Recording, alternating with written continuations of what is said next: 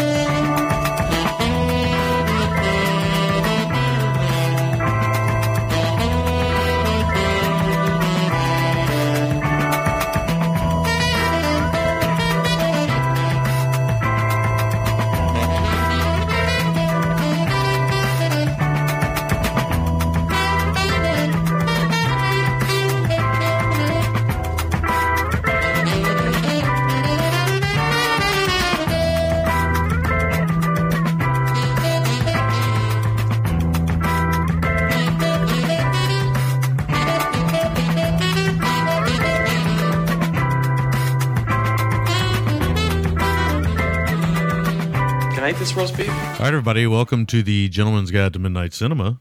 We are back. Are you putting out episodes like it's going out of style, baby? Yeah. We're putting them together again, getting back into the routine here. It's feeling good. So, and we're here to talk about movies, as we always do. This week we're sponsored by Arrow Video, and we're talking Sammo Hung's Warriors 2. From, what is that, 78? Yeah. A great year of 1978. There we go. Doing 78. So, back into the world of martial arts. We'll talk about that and the cast and crew and everybody involved in Warriors 2 here in just a little bit. Right now, we got, we don't really have any feedback, so to say. We got some this or that's we'll get to and stuff. And here's the thing. This is going to be a very short intro this week because I have not watched anything else. So, yes. So it's all on your shoulders. No pressure. No pressure. I'll make it brief. Yeah. Nonetheless. Yeah. Nonetheless. So this will be maybe a little bit shorter an episode than we normally do, but we're doing what we can here, folks. So I'm going to talk about two things only today. Okay. In the interest of time and in the interest of, I have a suspicion you and I might run a little bit on the first thing I watched. So, first thing I saw last Friday at the theater. With our youngest. Oh, yeah. I know what this is already. Yeah, okay. Yeah. So we were going to go to our local theme park, but it literally just, the skies opened up and it started pouring. So I didn't feel like going in the rain. So I said, hey, man, you want to go see Spider-Man Across the Spider-Verse? And he's like, yep. So we went. Okay. Yeah, this sounds ominous already. Yeah. And I saw Ice Cream Buffet, the movie. Yeah. So I'm going to be very honest with you. You and I are always in lockstep, it seems. For the most part, yes. I mean, there's the occasional one. I think the only one I've ever really felt truly we differ completely on is probably Scott Pilgrim. That's the one that. Yeah. If there's a diverse film, if there's a film that divides us in any way, it's that one. Yeah. And again, I don't love it as much as I did when I saw it that year. It would never be my number one of the year anymore. But I do quite love it. I did rewatch it a couple years ago with Bub, and I did quite enjoy it again. It was still very fun. Mm-hmm. But I have to be honest. I loved the first Miles Morales Spider-Man film. I did as well, for the record. Man, so good. And when you were talking about this last week, I got to be honest. Part of me was like, man, is he being a fuddy-duddy here?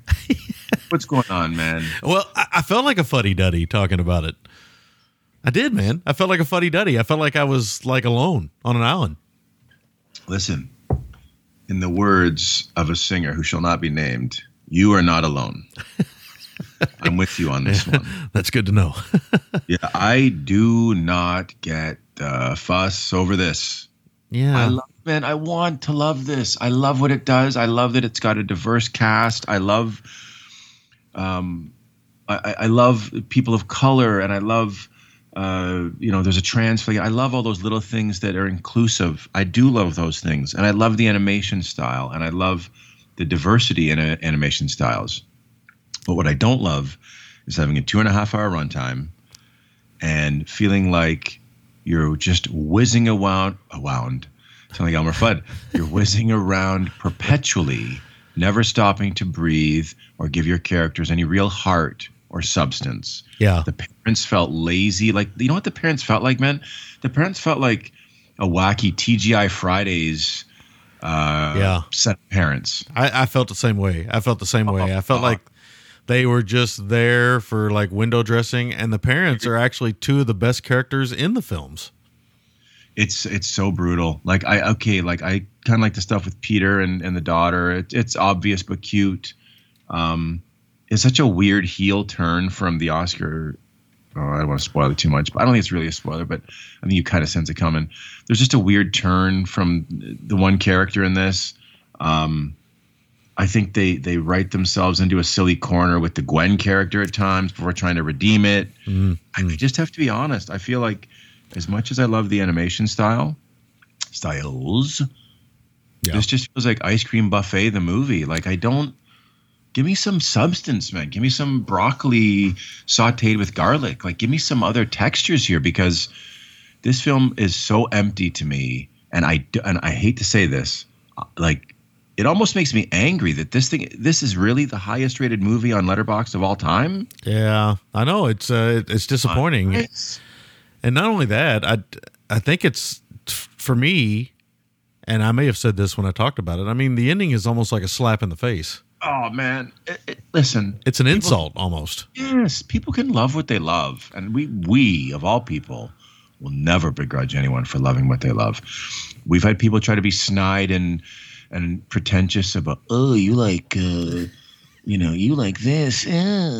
It's like, no, man, buzz off. People can like whatever they like. Yeah, if sure. They love them, they're welcome. But, But this, to me, for people to say it's the greatest film, really, like, this isn't even, for me, this would, like, I to each their own again. But I was really disappointed with this one. I felt like it's like that thing we always talk about, the Easter Bunny. This is like a chocolate Easter Bunny, hollow on the inside, lots of like icing and things on the outside, adornment on the outside. Yeah, I mean so what I came away from when I watched it is, yes, visually is it amazing? It is. It really is. The vulture fight is amazing. The colors that are used, the Spider-Gwen stuff visually is amazing, and the way they kind of changed the visuals for characters like the Spider-Man 2099 stuff, the Oscar Isaac character.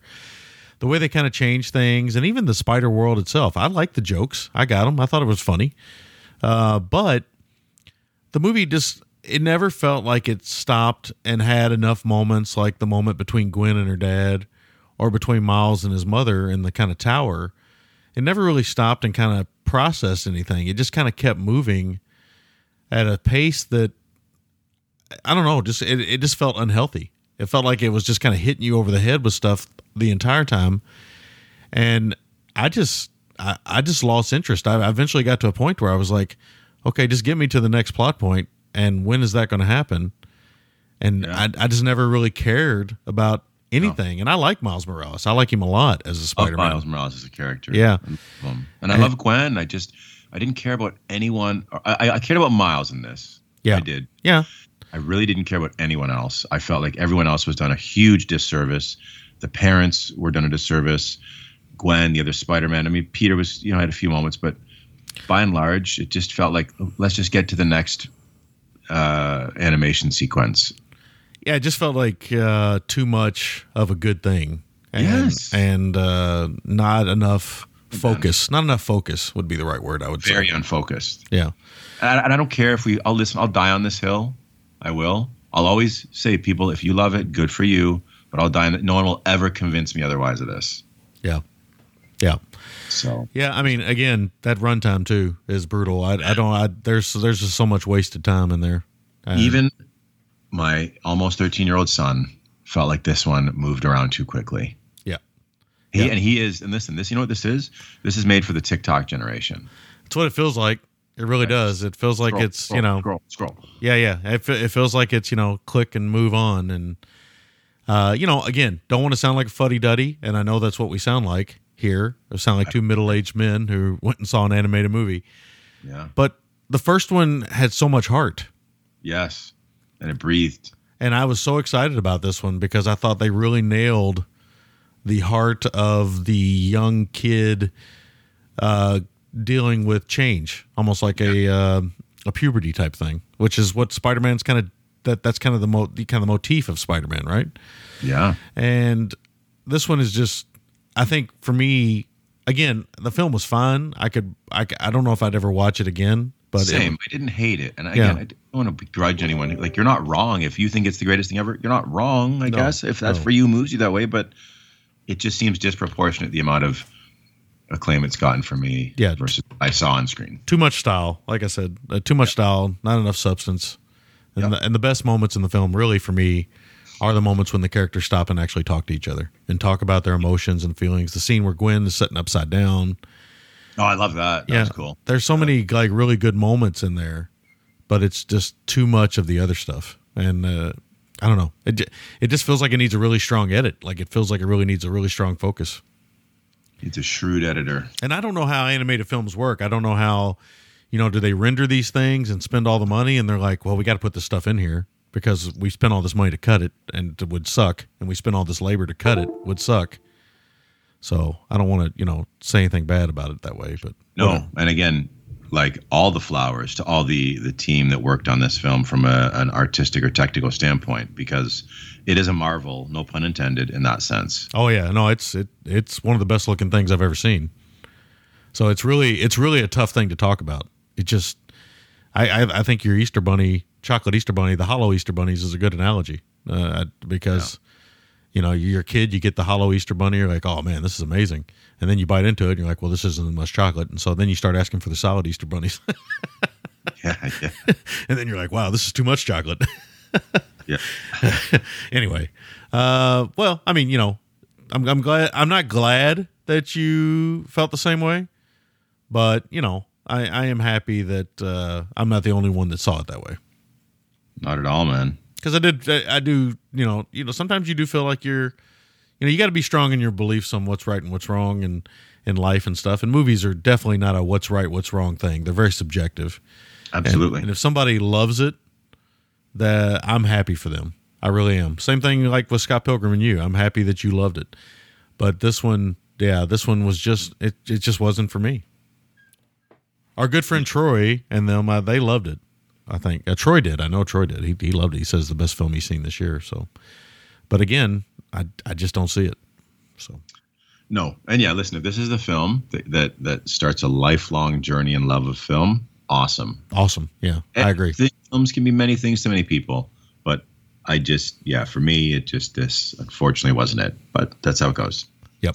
So, the only thing I'm going to talk about is American Pie. Did a rewatch. Wow, that's wow. That's couldn't be more different than the other thing, yeah. Teens and discovery and web slinging of a different kind. Yeah. Relationships with parents, I guess. Yeah. So yeah, there is a really good relationship in that film. I mean, as much as I'm sure we're going to talk about right now the way the film is aged, the Eugene Levy Jason Biggs relationship's amazing. It's heartfelt. It's amazing. It's one of the great father-son relationships in a movie. Seriously. Yeah. It's really good, man. It's really good. So rewatching this, obviously the sexual politics have not aged well. No. In any regard. The mere premise of the film,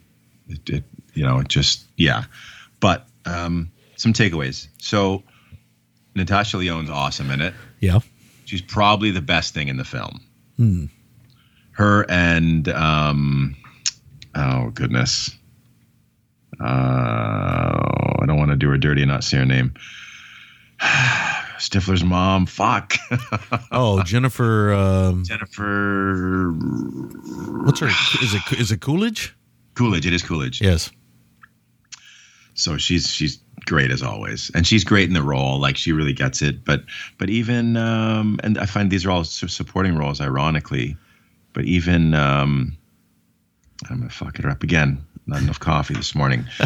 Camp, Buffy the Vampire Slayer. Allison Hannigan. Allison Hannigan. 3 supporting roles, 3 of the like more fun knowing performances. Stifler, Sean William Scott, despite him being maybe the one that would age the most poor in some ways, he still comes out comical and like, do you know what I mean? Like, he's still yeah. I mean, the character's so dumb. So dumb that you almost So, but some of their stuff's real stiff. And Sean William Scott, he can really. I mean, this is not an insult. I mean, he can really play that character to the hilt. Like, he's really, really good at that. He's fantastic in it. It's odd that some of the other leads, weren't very good. Chris Klein, he has Street Fighter fame. He's fine in the role, I guess. He had a look. What's weird here is Mina Suvari, who I think is a decent actress, is really, really wooden in this. But anyway. Which is crazy because I agree with you. I think she actually is a really good actress as well. An actress, right? Allison Hannigan. I can't believe I didn't remember her name. But yeah, listen, by and large, it's not aged overly well. It's still funny in spots for me. It's a great little time capsule. I grew up and went to high school in the 90s, so it's interesting. I should say this. I watched it with my older son, to be honest with you. Yeah. So I thought it would be interesting for him to see some of the stuff. We had, of course, a long discussion about how things have not aged well. We're in a better place, thankfully. He quite enjoyed it, though. But he's a good boy. He left somewhere last night, an event he'd been doing all week, and the first thing the people running it did was came over and said what a wonderful son we had. So that's nice. I guess watching American Pie now and then didn't ruin his sterling reputation. Well, I mean, yeah, as a parent, that's some of the best. That's some of the best compliments you can get, right? Is when somebody else tells you what a wonderful child you have. Yeah. They came over, they rushed over, and they're like, "Just want to tell you what a wonderful son you have." Yeah, wow, that makes you feel really good. Yep. So we're partial to him ourselves. So yeah, I would hope so. Yes. yeah. But Natasha Lyonne, man, shame she wasn't bigger. I think maybe in the 70s she might have been. She was cool in this. She was my big takeaway. Like, I almost forgot she was in it when I was rewatching. I'm like, oh yeah, she's in it. I got to be honest with you. Hearing you talk about it, I forgot she was in it, and I forgot Mina Suvari was in it. Suvari was in it. Yeah, I forgot they were both in it. Yeah, Lyonne. I didn't forget about Suvari because she's got that like choir angle with Chris Klein. Yeah, no, I still forgot. But Natasha Lyonne is like the cool kind of below the radar girl that gives them all tips, and she's just kind of the more worldly girl in the film. And I just watching it, she's got this great charisma, and I wish she had have been able to stretch her legs more. Did you ever see that one she did? Was it Russian Doll? It was a TV show, wasn't it? Yeah, I think it was on Netflix. Yeah, there was another TV show she did recently for Peacock with Ryan Johnson called Poker Face that I was going to check out too. She's got a great delivery, and she does feel like a 70s actress. Yeah, she does. She's very unique. I think that's the thing that I always think about when I think of Natasha Lyonne. She's attractive in her own unique way. She's got this raspy voice, and she's got a real charisma that's real natural. She's a unique actress. Definitely unique.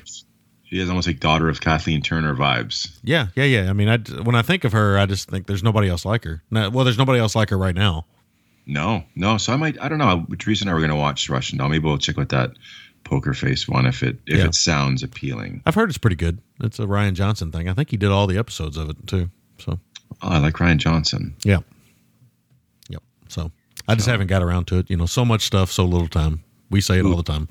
Not the Russell Crowe directed effort. Clearly, that one's not fared well on from a critical standpoint. No, that one has not. Yikes! Yeah, yikes. That one's gotten beat up. Oh. Yeah, good Lord. Everyone has a limits. The tagline, ironically. Yeah. Well, God bless him for trying. Yep. Yeah. All right, that's it. All right, yeah, I don't have anything. Not even television. I just have been so busy and everything, and just have not had an opportunity to watch much. And again, with all the stuff I'm going through kind of personally right now, there's some there's some disinterest in my love of my passions and hobbies right now, but you know, it'll come back. It'll come back. Oh yeah, it'll come back. It always comes back. Baby, come back. Yeah. Yeah, that's what I feel like right now. I'm like yearning. I'm like reaching through for Blu-rays. Baby, come back. Yeah. So I mean, you know, I said, you know, too little time, not enough time. But you know, you do know what time it is, though, right? What time is it, my friend? It's time for this or that.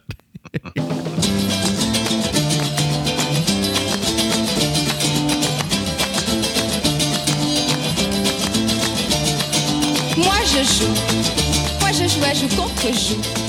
Je veux jouer contre vous, mais vous... Just diving right in this week. Just diving right into it. Yeah. No wasting time trying to come up with something fancy. Just got right into it. So we got some from our friend Chris. He's got a couple here, and then I guess we can do a couple more if you got a couple. Sure. Yeah, I do. But he's got a couple of director this or that's. If you guys remember last week, Chris asked us about runtime being an important part of picking films for the show. And this week I saved these this or that's for this week. So here we go. Wow. Where's that coming from? Is that your computer or my computer? It's my phone. Wow, that really came through. Right. Yeah. Yikes. That came through big time. We got a message. No.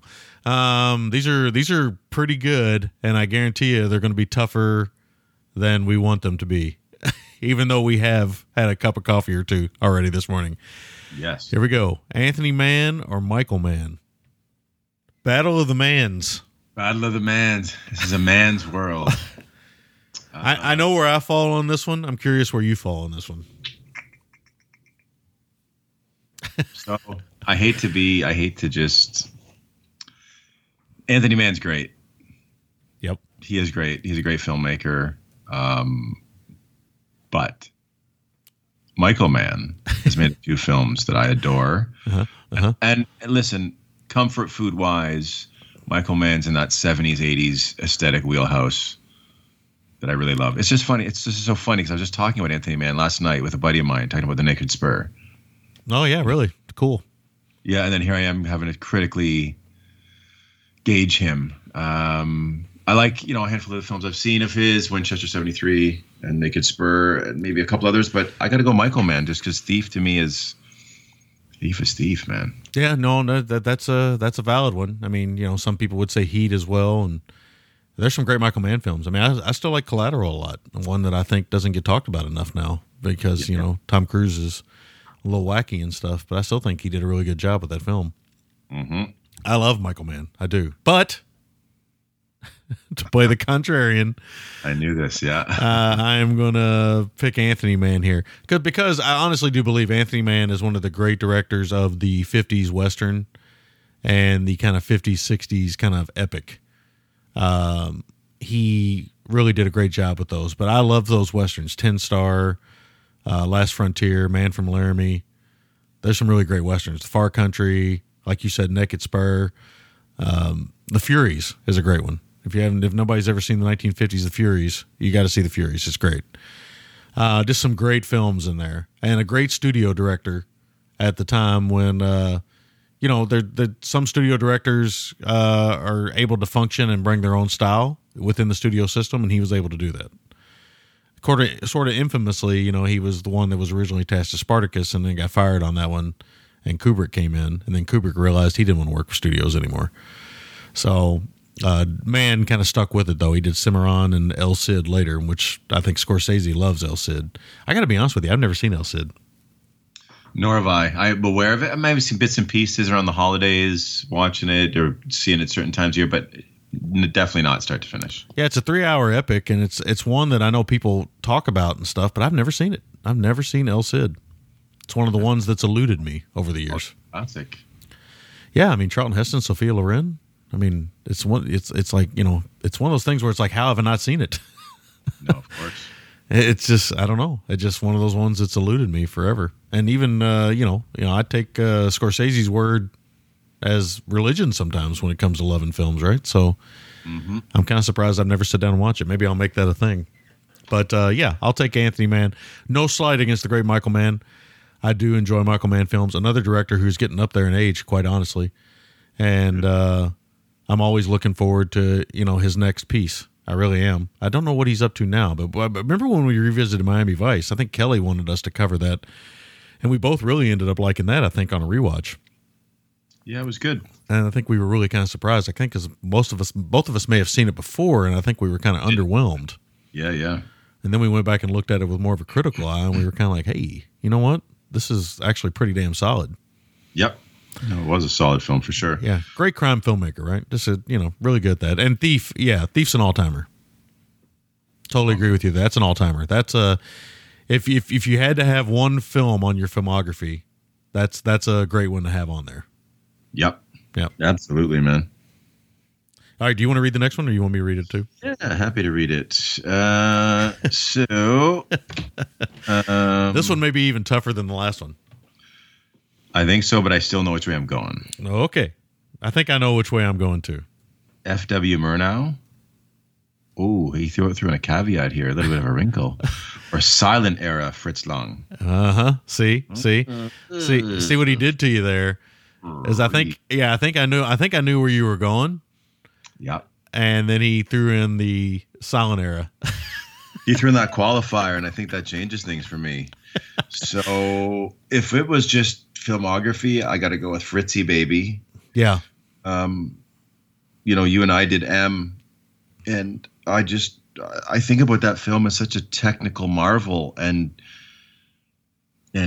just laying the train tracks stylistically and technically. Just I can't even comprehend it. The movement of a camera in a time when people didn't move cameras. It's just amazing. Voiceover work, right? I think it was one of the first talkies. It was his first talkie, I think. So obviously, but when you added in, okay, qualifier is silent. Well, even still, man. No, I'm still going to go. Okay. With Fritzy, because I think it comes down to what, like Nosferatu versus Metropolis, basically. Essentially. Yeah, I mean, essentially, I would say if on the surface, you'd have to go, that would be the two. That'd be the big two, at least, right? I mean, you could dig deeper, and certainly, right? Faust. I don't know. Yeah, I'm still going to go. Oh, man. I have to be forthright, too, in saying a lot of Murnau's celebrated silent works I haven't seen, right? Like Last Laugh, etc. I think it really does come down to your love of Nosferatu or your love of Metropolis. Which one kind of blows you away more? For me, it's Metropolis. Okay. For you? For me, it's Nosferatu. I had a hunch. yeah. Well, not just a hunchback. No, it really is. I mean, Murnau's that film is maybe, I don't know, between that and Caligari, which that's is that Murnau? That's not Murnau, is it? Who did Caligari? Do we remember? I can't remember his name off the top of my head. Well, without the internet. Yeah, what will we be without the internet nowadays? But Nosferatu might be the most, I think, as far as a genre-inspiring film, I think it might be, well, you know what? Metropolis is too, though. I mean, those two films, man, those are two of the most influential films ever made. Of all time. You talk about the history of film, when they do those little snippets. Those two films are always featured. It was Robert Wien. Oh, yeah. Veed? I don't know. He was German, so it was very Polish, yeah. So that's a hugely influential one, too. He also did The Hands of Orlok. He did some heavy hitters, too, man. Yeah. And then I can't remember who did Vampire. Who did Vampire? Theodore Dreyer. Dreyer did that. So these German guys... I mean, we've talked about this before in the past, and we did with the Ilm and some other stuff. And Todd and I did a Fritz Lang a few years ago called Scarlet Street, which is a very underrated film noir with Edward G. Robinson that people should definitely check out. It's great. But, staying in the silent world, I'm going to go with Nosferatu just because I like Nosferatu more than Metropolis. But neither one of them are bad. I mean, they're amazing films. Masterpieces. It's amazing to me what they were able to pull off. It really is. I mean, I look at those things and I'm just blown away. And then, like you say, you start to get it. Fritz Lang overall is definitely the better filmmaker. He was able to come, like Verhoeven, he was able to come to the States and work and made some great films. The Big Heat, Scarlet Street, like I said, Ministry of Fear, some great films, and was able to work over here for a while. The Thousand Eyes of Dr. Mabuse. Yeah. So, Murnau, I don't think he ever did he ever make it over here? I don't even know if he ever made it over here. I don't know that he did. Yeah, I don't know if he ever made it over here. I know one of his last films was Taboo, A Story of the South Seas. That's a South Pacific film, which I think I've seen. I don't know that I have. But it's I don't think he ever made it over. Not that I know of. Yeah, the phone just told me he never made it over. Anyway, so I'm gonna go Nosferatu. I'm gonna go Murnau. Nice. Yeah. Some of these guys, these early guys, obviously they had problems. You talk about D.W. Griffith and these folks, Todd Browning, they had problems. They were old school guys, and there definitely was some issues, right? So it's easy to kind of go back and look at those and, and say that these guys were kind of rough. But again, times were different. Times were different. Yeah. I can't remember how did Murnau die? Did he die? He died young. I've looked that up. Yeah, he died young. It was a car accident. Yeah, he died in a car accident. So, I feel like Fritz Lang had a car accident too. These guys all had car accidents back in the way. Todd Browning had a car accident. Good Lord. It was the early days of cars. Yes, it was, man. Well, what's his name? And driving for that, Matt. John Huston had a bad car accident, if you remember. A lot of these guys had bad car accidents. Probably, I bet, a bit of alcohol and car operation going on at the same time. I'm going to say that. There's a distinct probability of that. Yes. All right. So you got a couple more you want to throw out? Yeah, absolutely. I got a this, that, or the other for you. Oh, boy. Pat Garrett and Billy the Kid, Bonnie and Clyde, or Butch Cassidy and the Sundance Kid. Jesus. So this is interesting, because this is going to come down to the age I am. So this is the approach I'm going to take. And it really, honestly, it has a lot to do with age for me. First and foremost, Bonnie and Clyde was one of the three. That was the first one I saw. Okay. I saw it on TV with my parents, and they explained to me the scene at the end. But I was completely fascinated by the scene at the end, obviously because I was a child, and also because of the way it's set up with the silence and everything else. And it's like, something bad's going to happen. You don't know how, you don't know when. And then you see it and you're like, whoa, that was a profound experience. I didn't really understand the sexuality of Bonnie and Clyde at a young age, but that would be the first one that I would think, oh yeah, that would be the one. And then I think about Butch Cassidy, which is a film that I personally love, but I love it because it's about the chemistry between two great Hollywood leading men. Yes.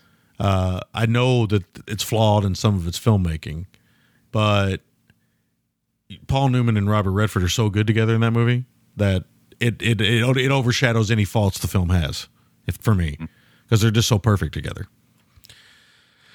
But as I've gotten older, Pat Garrett and Billy the Kid is the one I love. Oh, man. And it's because that movie is incredibly flawed.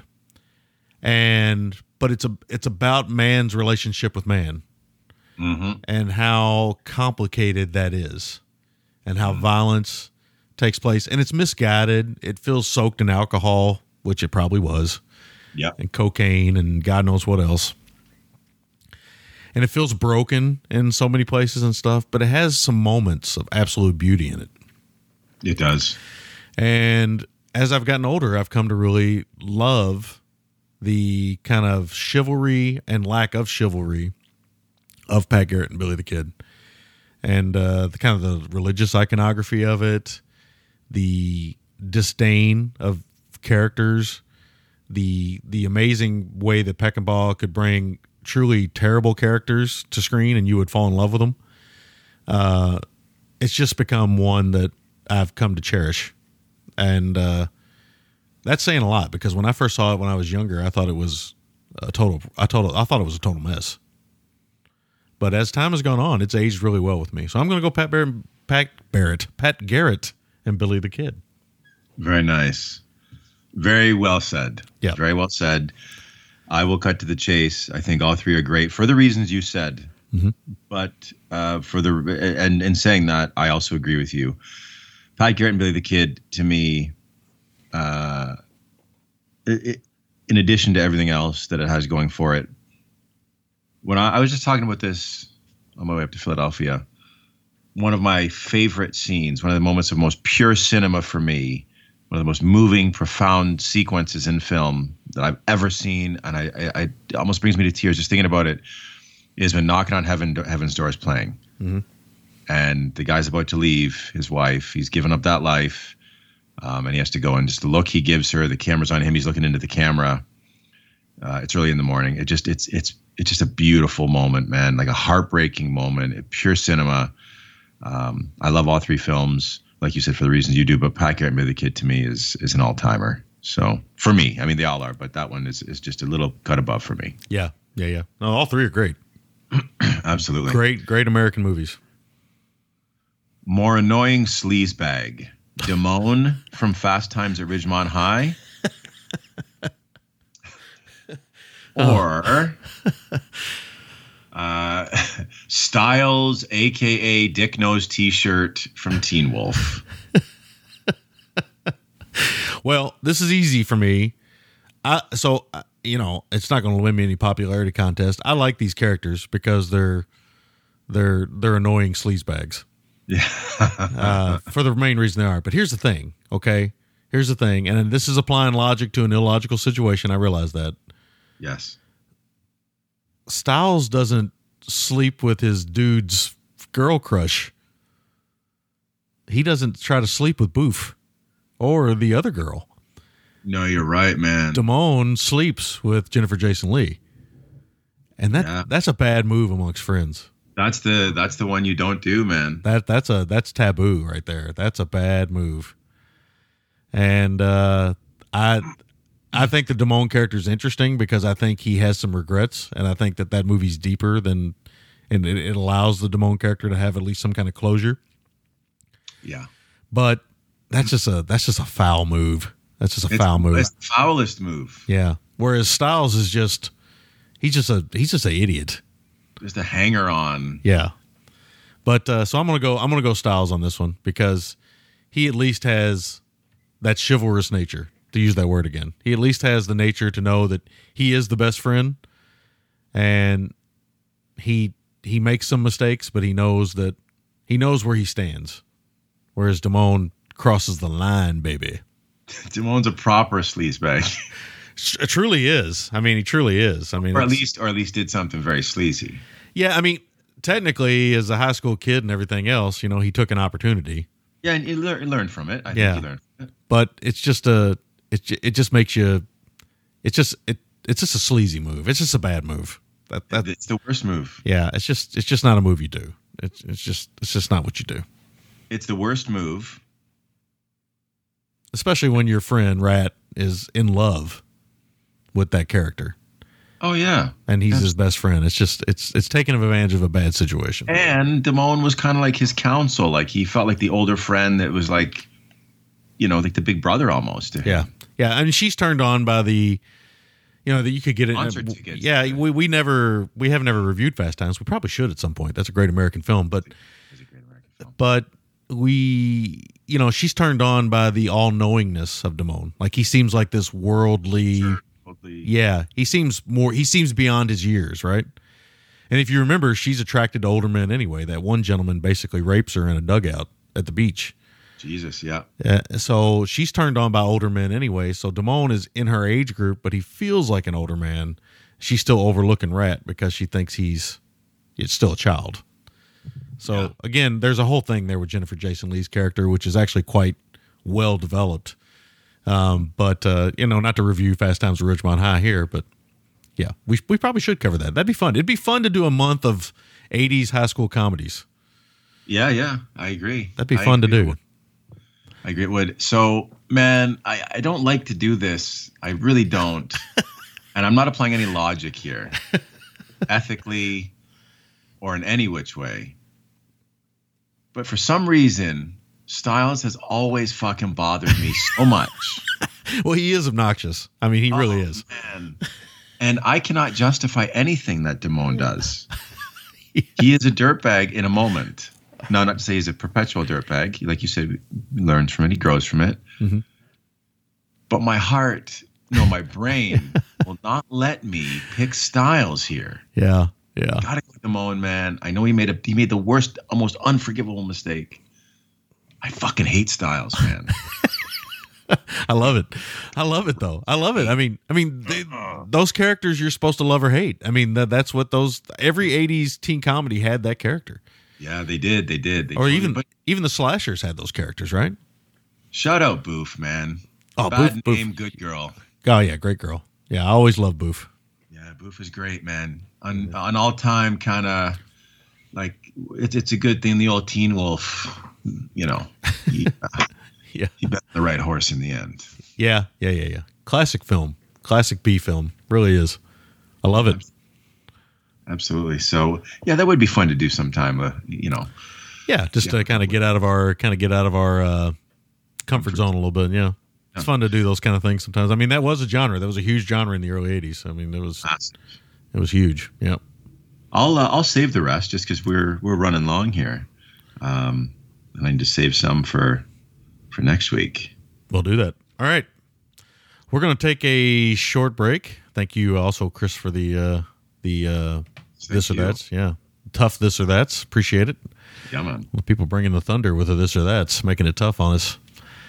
We'll take a short break. We'll come back and talk Sammo Hung's Warriors 2. We'll be back right after this.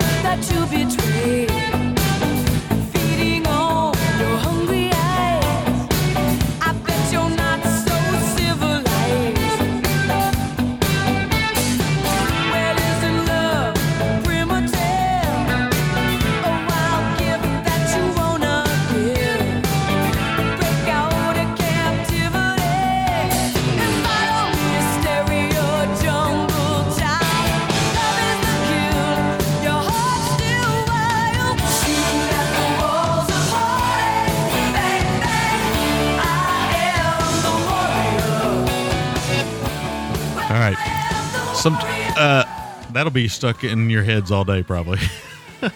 Great classic 80s tune. Can we say kicking at the walls of heartache? Bang, bang. They are the Warriors? They are the Warriors. Yeah. Yeah, they are. All right, so here we are, Warriors 2. One that I've kind of wanted to talk about for a long time, so I was really kind of glad that Arrow put this out. Directed by Sammo Cambo Hung, as we know. Original title, here we go. Zanqian Xing Yu Zhao Qin Hua. Got it. That's as close as it's going to get. Anyway, a young man learns martial arts and sets out to avenge his mother's murder. So a very basic plot synopsis, but what should be known about this film is it's very much about the Wing Chun form of Kung Fu. Mm-hmm. It's very important to this film and very important to film culture as far as these films go. This one stars Lung Kar-yan, who is also known as Beardy. For those who don't know, we haven't had Beardy on in a while. Since Hong Kong Godfathers, maybe? Yeah, it's been a long time, unless he's popped up in something we didn't know about. Yeah, I'm used to him usually being more...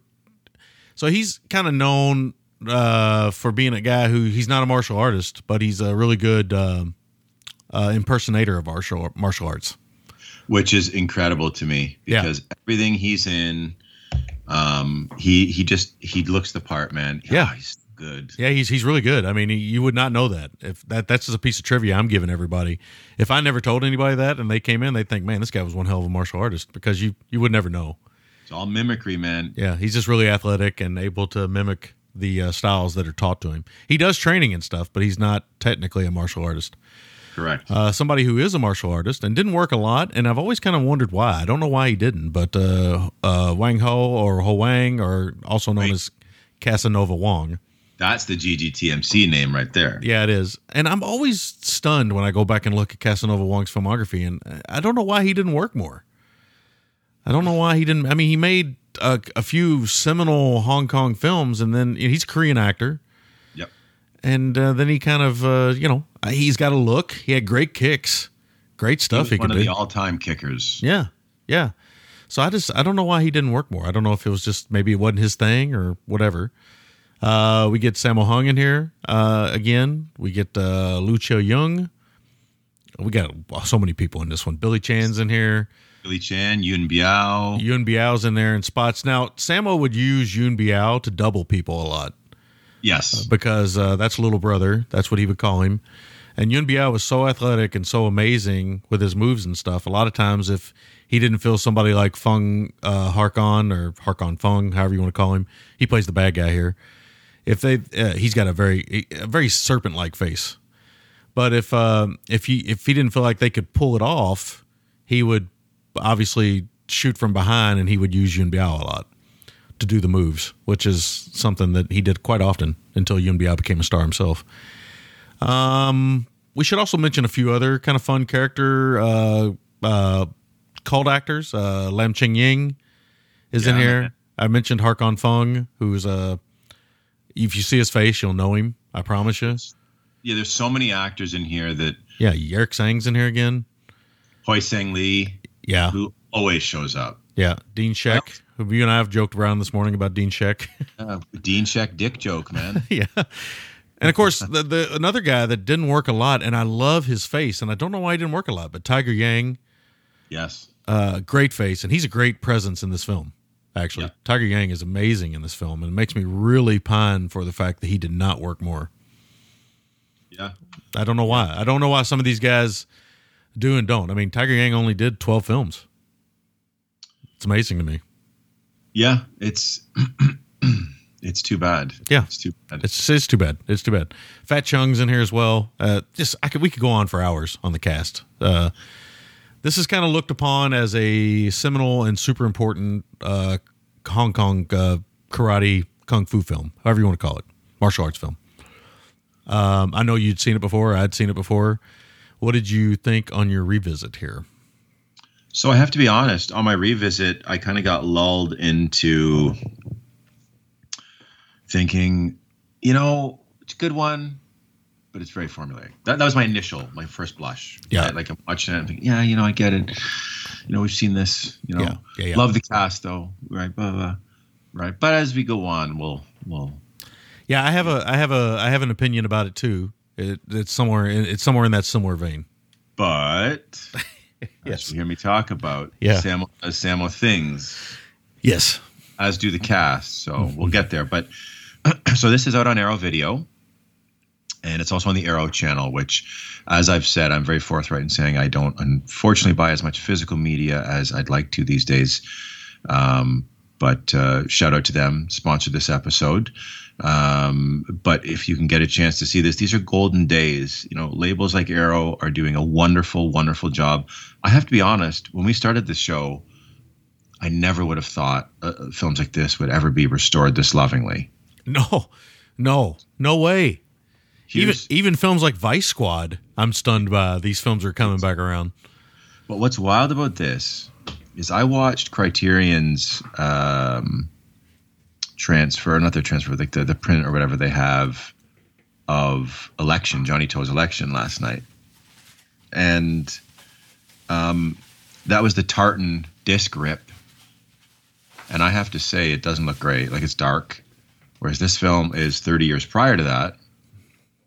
Or like 20-something years prior to that. 30 years, maybe. Roughly. And this looks incredible.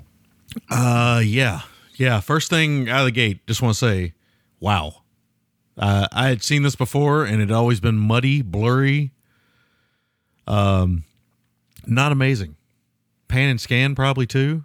Shitty hard-coded subs. Yeah. Weren't always translated well. Yeah, in the lifetime of the show, I've probably watched it once and probably watched it on a bootleg copy, and it was not great. No. Before that, I would see it on Hong Kong theater or Kung Fu theater on cable TV sometimes. I had some problems with it back when I was a kid that I've come to appreciate as I've gotten older, which I'll talk about when I get to my side. But yeah, just to get back to the transfer and the way it looks now. And this is the same thing I just had an experience with. You got the Arrow channel, so when you get a chance, watch that John Woo Hand of Death on there as well. I'm stunned. I'm stunned that these films look like this. I'm stunned that we're getting copies of this. A lot of people were worried that the Shaw Brothers and the Golden Harvest catalogs were just gone, man. Like they weren't preserved as they needed to be for really great restorations. And thankfully, that's not the case. So shout out to Arrow and the team involved in bringing this lovingly to the screen in a beautiful restored version. Yes. Fun fact with this one, Wing Chun isn't a martial art or a form of Kung Fu that you see very often. A lot of times it tends to not look as sort of violent and cinematic as other artists. Ip Man, of course, probably the most recent example to really feature it. Cheng Chase and Invincible Shaolin as well did, and I'm sure there's lots of others. But Sammo being Sammo, we talked, I think it was on the air, about like the Billy Friedkins and the Michael Manns and all these guys. Sammo's getting up there too, and Sammo is as much a gift as anyone. He's one of the best martial artists on screen we've had. But the big takeaway for me with this film was watching it now. At this point, I'm at my life with my education of film and Hong Kong film, Kung Fu film, is that he is probably the most selfless creator in the realm. Yeah. Because he never puts himself front and center. He's directing these films. Yeah, he's making stars of other people. He's making stars of other people. He's happy to be the sidekick. He's happy to be the goofy guy. Yeah. He's happy to give everyone else the shine and kind of do his thing off on the side. He has every right and opportunity as the director and as the guy with his skill level to be front and center, and he rarely takes that. And it's a really admirable thing that in the service of creating a community where people can shine and prosper, it shows a deep love for what he does and respect for the medium and the culture, to be as selfless and gracious as he is. And I think that's an important thing to point out. Yeah. And, he's worked with every kind of iteration of Hong Kong star, right? Like he even will take a back seat to Donnie Yen or anybody, and he'll work with them. And he just feels like a guy who has no ego. No ego, and always willing and unbeaten, in fact, with bad hair game. Yeah, there's probably nobody that really, like, he has a lot of humility when it comes to his physical looks. And there's something about that makes him even more endearing. I love Sammo. Yeah, he's a big dude. Obviously, you always hear the talk. Yeah, he's a big dude, but he can move around, which he can. But he is a big dude. He's not afraid to have bad facial hair, wear beaver teeth, as he did in the John Woo film I talked about, Hand of Death. He's not afraid to look like crap. He's not afraid to shave a bald spot on top of his head randomly. Man, I know. The hair in this is some of the worst hair maybe in cinema history. It is really bad. This, he's had perms, he's had everything. This is among the worst looks. Somehow he finds a way to top himself repeatedly.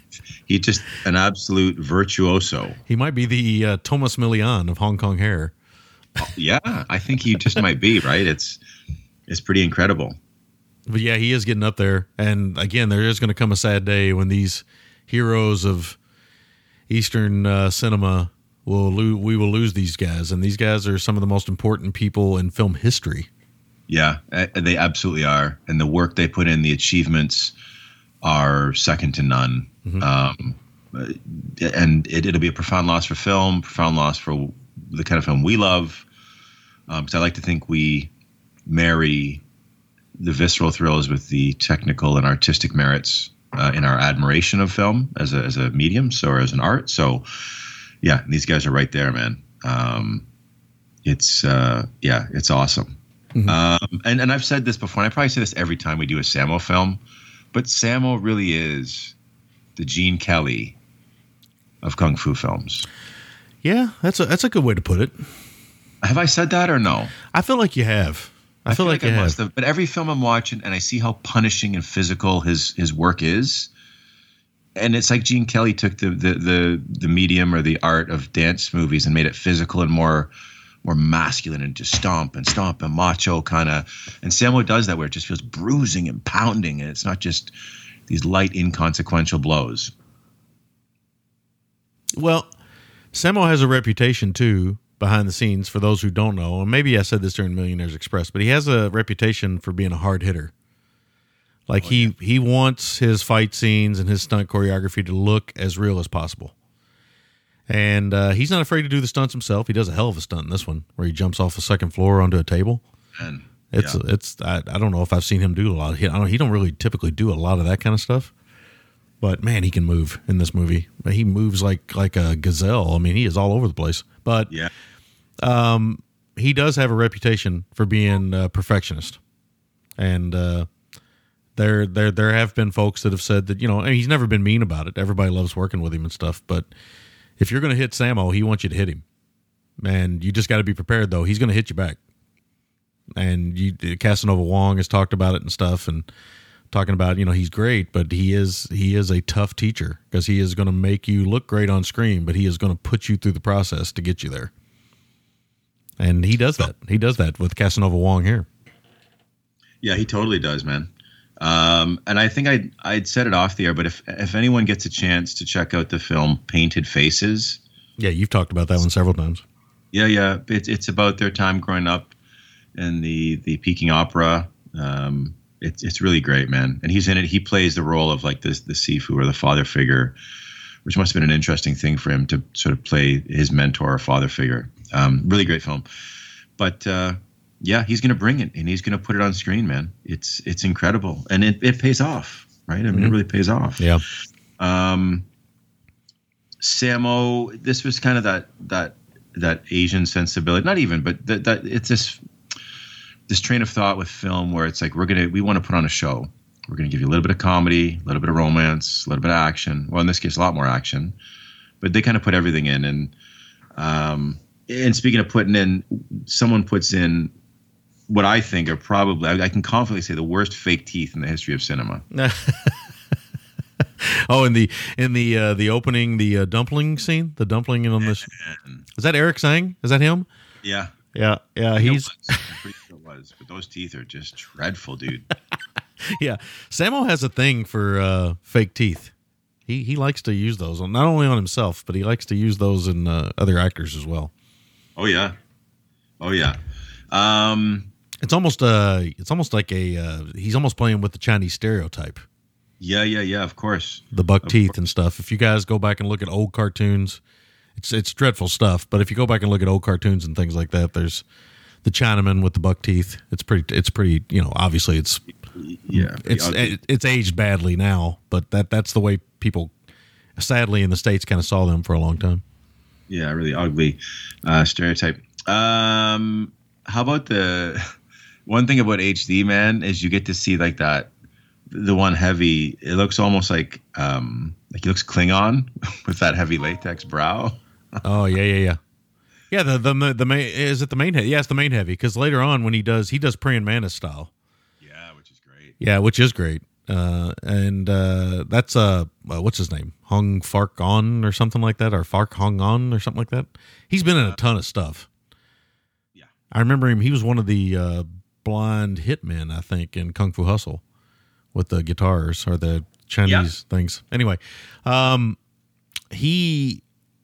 there's some bad makeup in this film, but when you get a reveal with him later, like, it works great. It does work great. Yeah, it does work great. We talked about Beardy, just great. How about that little nod? I feel like Tarantino saw, like, there's that Kill Bill henchman death dance. Yeah. Just dropped together. It feels like Tarantino just like that took it. We're used to tough tits on the show. How about tough dick? Yeah. So there's some interesting the tough tits, tough dick combo. Yeah, there's some interesting things here going on. There's I don't know what they call that style, the metal body, metal shirt, metal whatever they call that in Hong Kong films where, you hit somebody and they're so strong that they sound like iron when they're being hit. Yeah. There's that character in here. And that fight's really great between him and I think Casanova Wong, right? That where there's some really great stuff going on there. Everybody has a style in this film, and it's a really deep kung fu martial arts film. And I think, and I don't know if you feel this way, and I think you do because we kind of talked about it right at the beginning. Going back and looking at it, at first I thought to myself, what I remember I didn't like about this film is it felt very clinical at times. Sure, yeah. It felt very much like, because there's a training sequence. The training sequences in this film last a long time. They do. But I'll add something to what you're going to say. Yeah, but when you go back and look at it now, you realize that it's basically setting a language up for almost like a whole generation of kung fu films in a way. It is. And the other thing it does really well is there's a very clinical, practical approach to the training sequences. Like, it's not just them kicking and hitting the same things over and over. There's this almost like a scientific approach to, I'll always call Brian Lung or Lung Kar-yen Beardy. So Beardy, he's explaining these things to him almost in a scientific manner. Yeah. And we as the viewers now, we're understanding the why. Right. Training. Right. Which is great, right? Like, it's, first another training, but no, it serves a purpose here. It does. Right? It does. It's really setting up the finale because it's a really simple film. It really is a film about vengeance. It is a simple film, and that's the thing on the surface. Very simple, but it's setting up that style to kind of to teach you kind of what's going to happen, and then there's a sacrifice at some point that has to be made. Some father figure stuff that happens, and some very poignant stuff. And then, of course, Sammo's great fight choreography. Oh, man. Which really amps up everything at the end.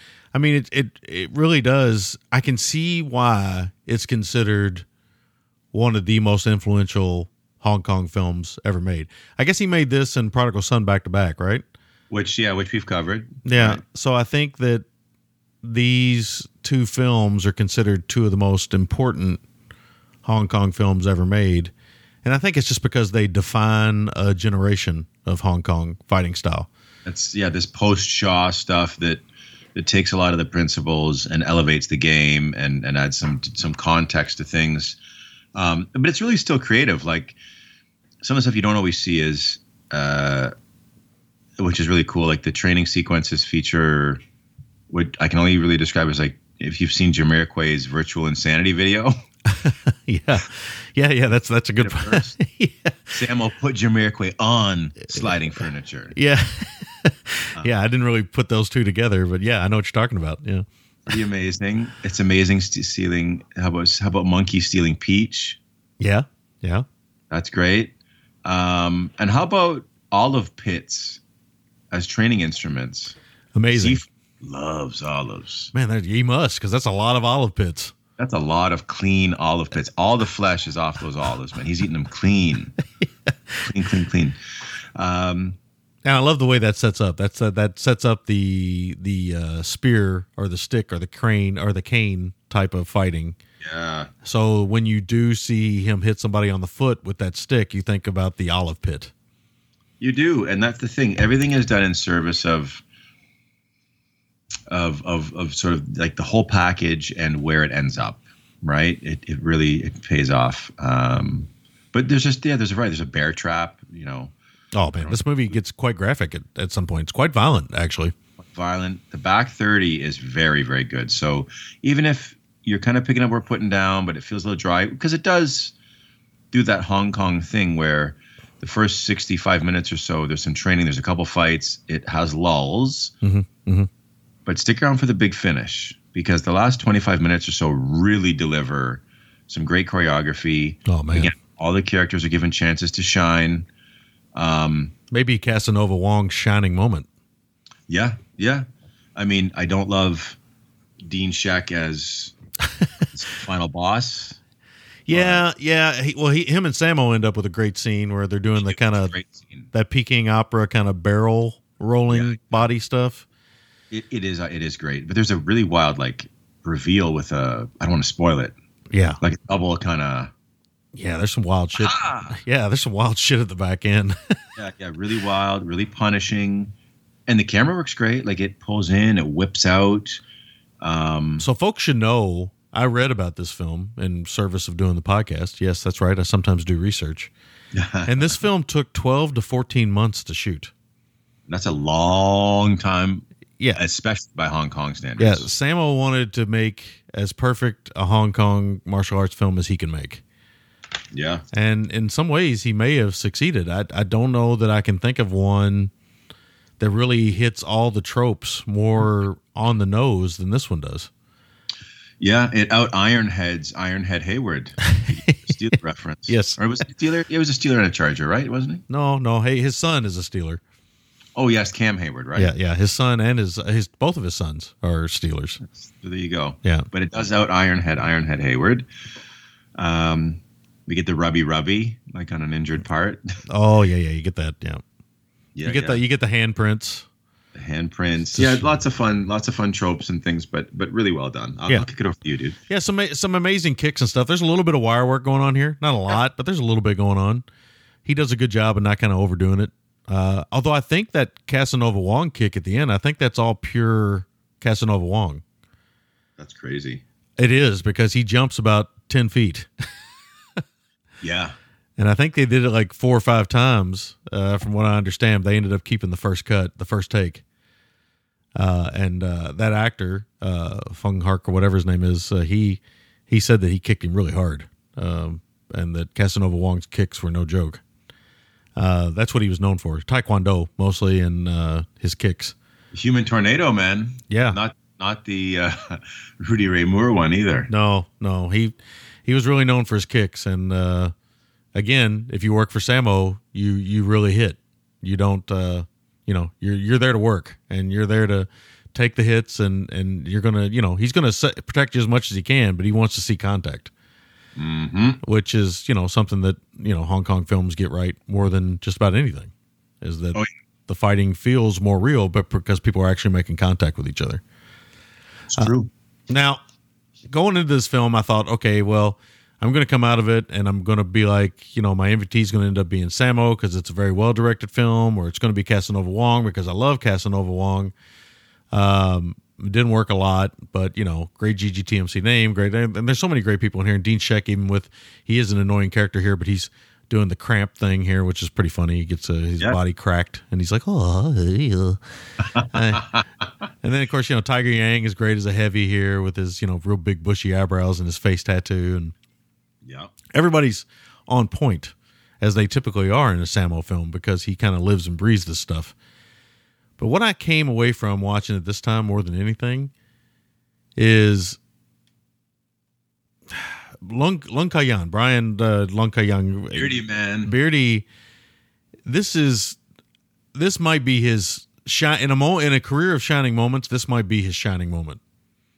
He is so good in this. Yeah, he is. As Mr. Sang. And he is, it's amazing how good he is. The fight in this film, the scene of this movie to me, and there's a lot of great scenes, but after he gets stabbed by the homeless character, and that fight sequence in the saloon is some of the best stuff I think I've ever seen. Oh, yeah. The stuff where he's sitting down and, he's got the bear trap on his foot. It's awesome. It's amazing. It's amazing, especially when you consider that this gentleman does not know Kung Fu. He knows no karate. He knows no Kung Fu. He knows none of these styles. He's only being taught them for the sake of cinema. Mm-hmm. And he is so good in this movie that it blows my mind. It just blows my mind how good he is. It really does. And he's a guy, he's still working, I'm pretty sure. Yeah, he's still working. He just did Young Heroes of Chaotic Time in 2022, and he's got one coming out called Kung Fu Diva. But he's still working, and he's just one of the great Hong Kong actors that really doesn't get mentioned as much. Mostly known for his kind of, his trademark, his beard. Yeah. But he's a lot more than that.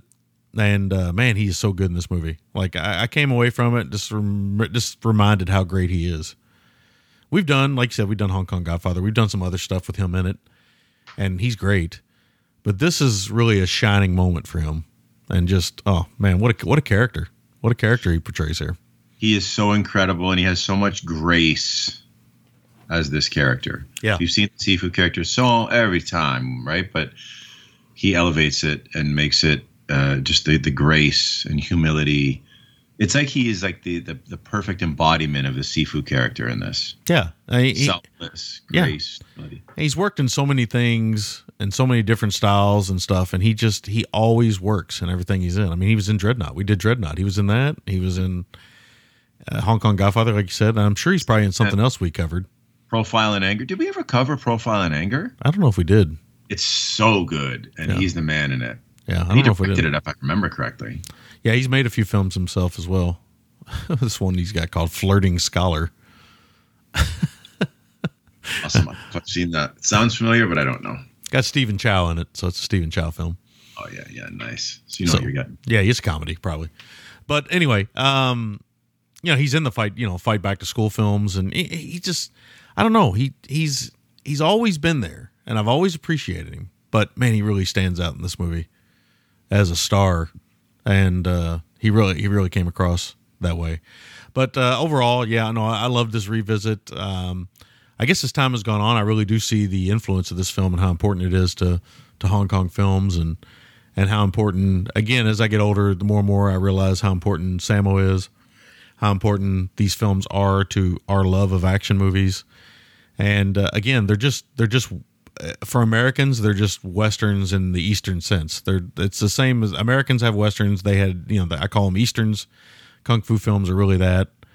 They're the same kind of genres, though. They're usually about vengeance, or somebody did somebody wrong, or somebody is just a terrible person and they're going to take up for them, or somebody's, you could even say it's taking over the rec center films, right? Somebody's coming in trying to take over one school and the other school has to fight back. And these films, they mean a lot. And I'm glad that so many of them are getting saved, because Hong Kong churned out thousands of films, and some of them might be lost at this point. I'm not sure how many might be. I mean, what would you say, how many Hong Kong films was probably made in the 70s and 80s? Thousands? I don't know. It just, the volume was just, yeah. Yeah. I mean, they were just cranking them out. I'm churning them out. Yeah. And some were classics, some were not, but I'm glad a lot of them are getting saved and a lot of them are getting restored. And this is one of them. I think this is a seminal film, and I'm glad it got the Arrow treatment. I really am. Like, I would go so far as to say, like, like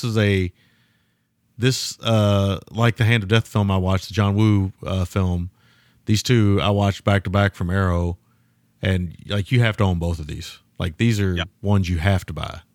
They're classic films, and you have to see them to believe them. If you haven't seen them, you owe yourself a treat. Buy both. Trust me, you won't be let down. All right. So that's really all I got. I don't have anything more to add. I've talked enough during that one. Let's get into Make or Breaks MVTs. What you got?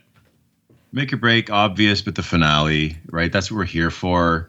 I feel like everything's done a pretty good job of leading us to this point. But the finale is what we're here for, and it delivers. The creativeness, the physicality, the diversity. It's a wonderful, wonderful finale. And it's about 25 minutes, man. It just goes. MVT, I was going to pick Sammo, and Sammo is always the obvious choice when he's in front of and behind the camera, and how selfless and giving he is. But I'm going to give it to Beardy. I think that's where you're at. Beardy, just because several times when I was making notes, and I didn't mention them for the sake of time, but just how wonderfully he embodied that kind of graceful, kind, fatherly kind of Sifu role, right? Just awesome. And he probably wasn't much older than the guys, if older, than the guys he was supposed to be older than, with a little bit of powder and wig and stuff. And that scene with the tavern or whatever, and the bear trap and all, it just awesome. Mm-hmm. My score is a 7.75. this is an excellent entry into the genre. Well worth everyone's time. Yeah. I agree.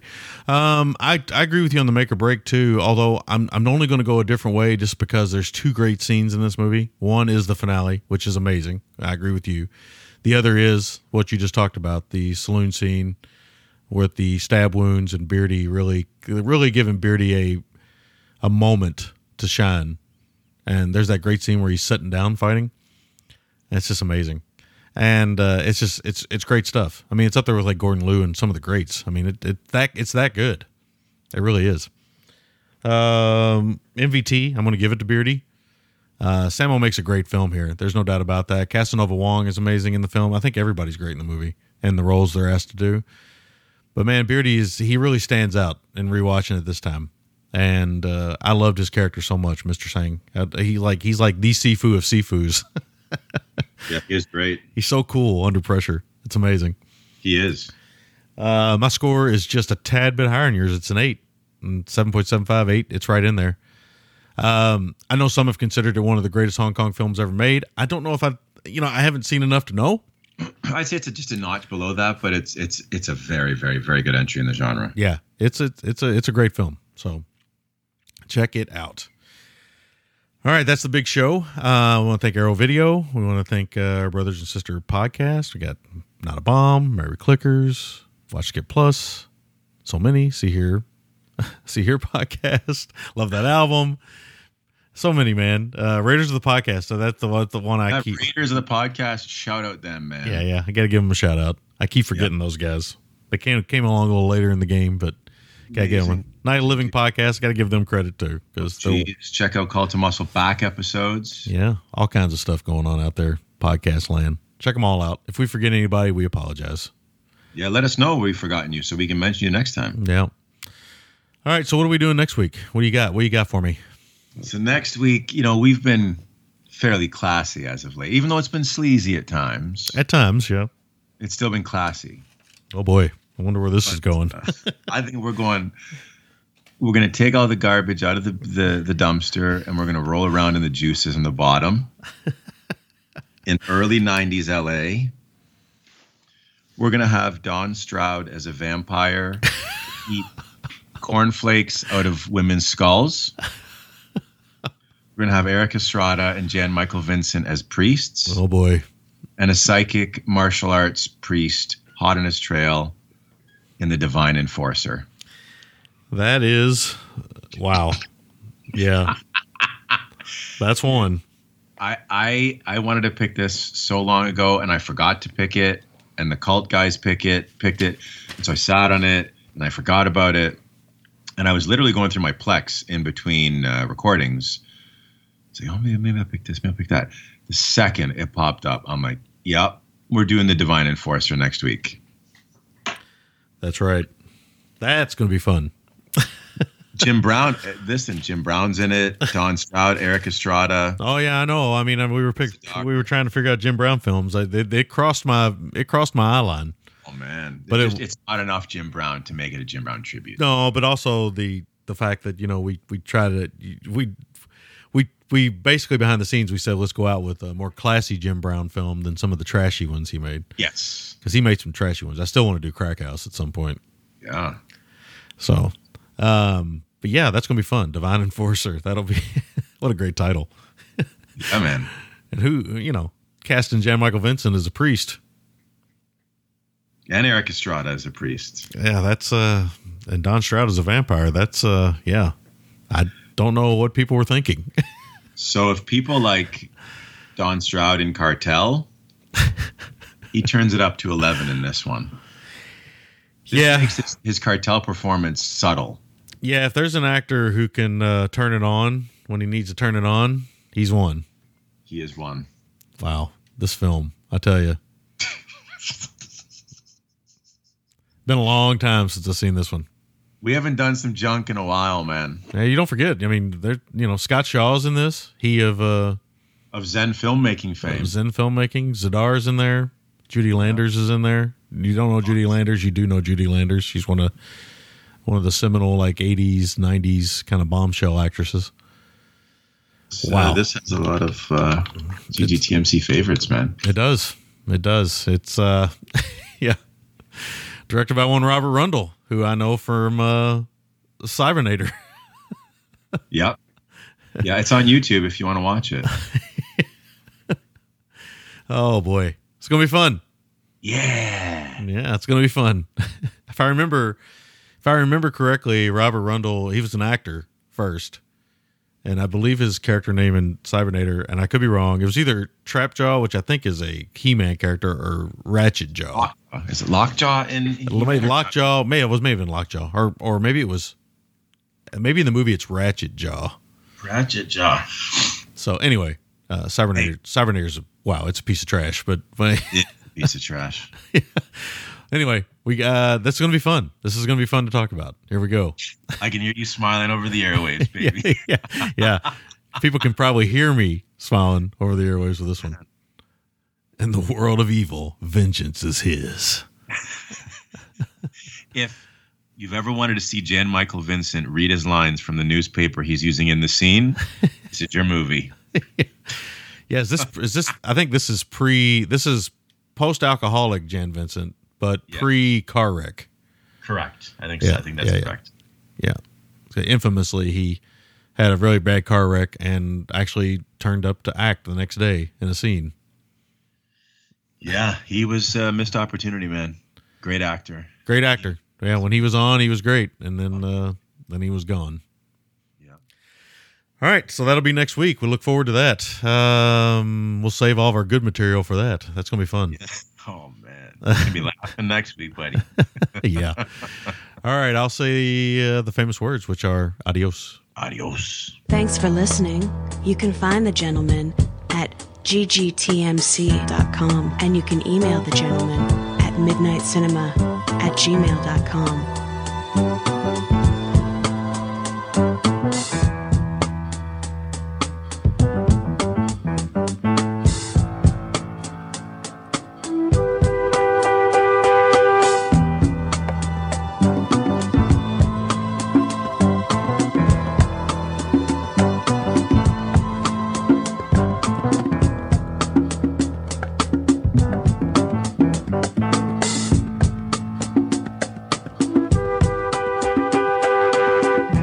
Yeah.